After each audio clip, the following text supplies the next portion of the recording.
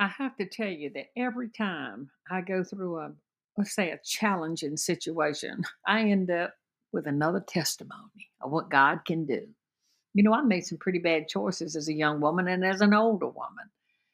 And yet, God has loved me enough to bring me back from every wrong turn I ever made. And He will do the same for you. The most important thing you can do for yourself is believe what He said. His written word is directly from His heart, and He will continue to stand. That word stands till the whole test of time. His words are powerful. God's promises have not and will not be broken. You got to know that. And when God says, I hear you, I see you, and I will be with you, you got to believe what He said. There can be no doubt of His word. The scripture in James chapter 1 says, but let him ask in faith with no doubting. For the one who doubts is like a wave of the sea that is driven and tossed by the wind. I know it's easy to doubt now. The nation seems to be turning away from God.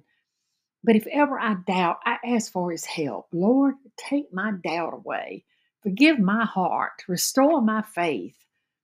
God promised to make everything in your life work for your good when you love Him. It says so in Romans 8:28, and we know that in all things God will work for the good of you who love Him and have been called according to His purpose. I'm telling you, I'm living proof that this is true. No matter the disappointments, no matter the betrayals, no matter the terrible mistakes I've made, God has showed up in my life. And He has given me my heart's desires, and He has planted my feet on His rock. That same is available for you.